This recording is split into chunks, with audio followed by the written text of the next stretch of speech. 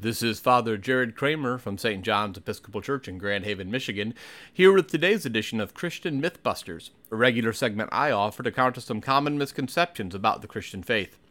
So much of our attention as of late has been focused on the coronavirus pandemic, the presidential election and its aftermath, and other recent conflicts that one of the most significant moments in our society seems at times to have been entirely forgotten. I'm talking about the Me Too movement. I want to be clear as a Christian priest that the church has often failed to support those who have experienced harassment or abuse, particularly, and most unfortunately, in the church. And the church must do better. For that reason, this week I'd like to bust the myth of the idea that the Bible doesn't have any Me Too moments of its own. Because it does.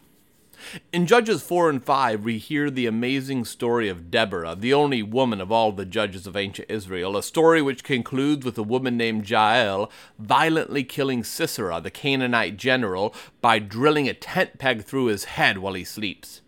In doing this, Jael breaks the peace that her clan, the Kenites, had made with the Canaanites. Yes, this is not a common Sunday school story. And I don't have time to tell you the whole story, but I really would encourage you to read it.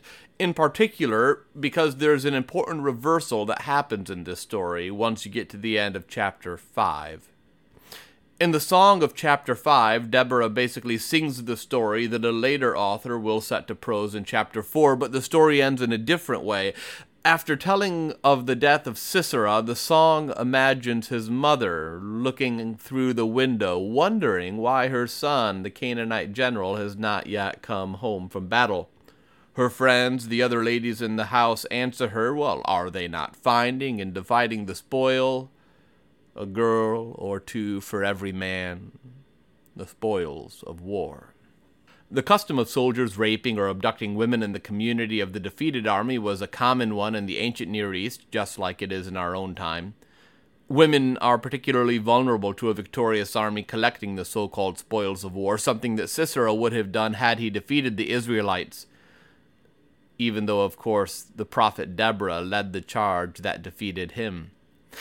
And so it is perhaps for every woman who would have been vulnerable to the Canaanite soldiers that Jael breaks the peace treaty of her own clan of Kenites, letting who she is as a woman be more important as she stops the murderous Sisera. Who knows, maybe at one time Jael had been a spoil of war given to the Kenites by the Canaanites like Sisera, and now Jael is getting justice. In fact, though the text is translated as her driving the tent peg through his temple, the Hebrew could also be translated as her driving the tent peg through his mouth, a clear reversal of the sexual violence that victorious armies would wreak upon women of the defeated. And I think it's important for us to hear this entire story, this profound ancient narrative where women overcome sexual violence and warfare through the power and might of God. I think it's important for us to know that even in patriarchal times like back then, our God not only acted on behalf of the oppressed, but that he used women to do his will, to defeat those who would do sexual violence upon those over whom they had power. I know that COVID and the election has taken a lot of our attention, but we need to remember that the forces of sexual power and violence that led to the Me Too movement have not gone away. There are still those in power who would take advantage of others for their own gain, for their own pleasure. And in this ancient text, we see which side God is on. I think this text provokes us to have the courage of Deborah to see the victims and oppressed people in our own time, to rise up no matter how powerful the oppressors may seem, because the might of God is stronger than violent and powerful men.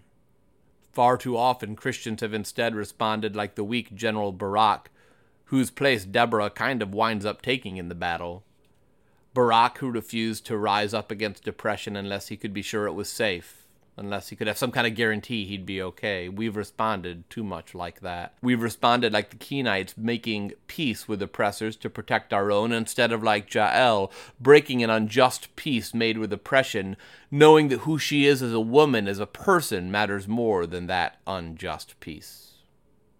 Rise up, people of God. Make no mistake, we absolutely still need to rise up. Rise up like Deborah. Rise up like Jael. There are still victims and oppressed people today who need your voice, who need your action. Thanks for being with me. To find out more about my parish, you can go to sjegh.com. Until next time, remember, protest like Jesus, love recklessly, and live your faith out in a community that accepts you but also challenges you to be better tomorrow than you are today.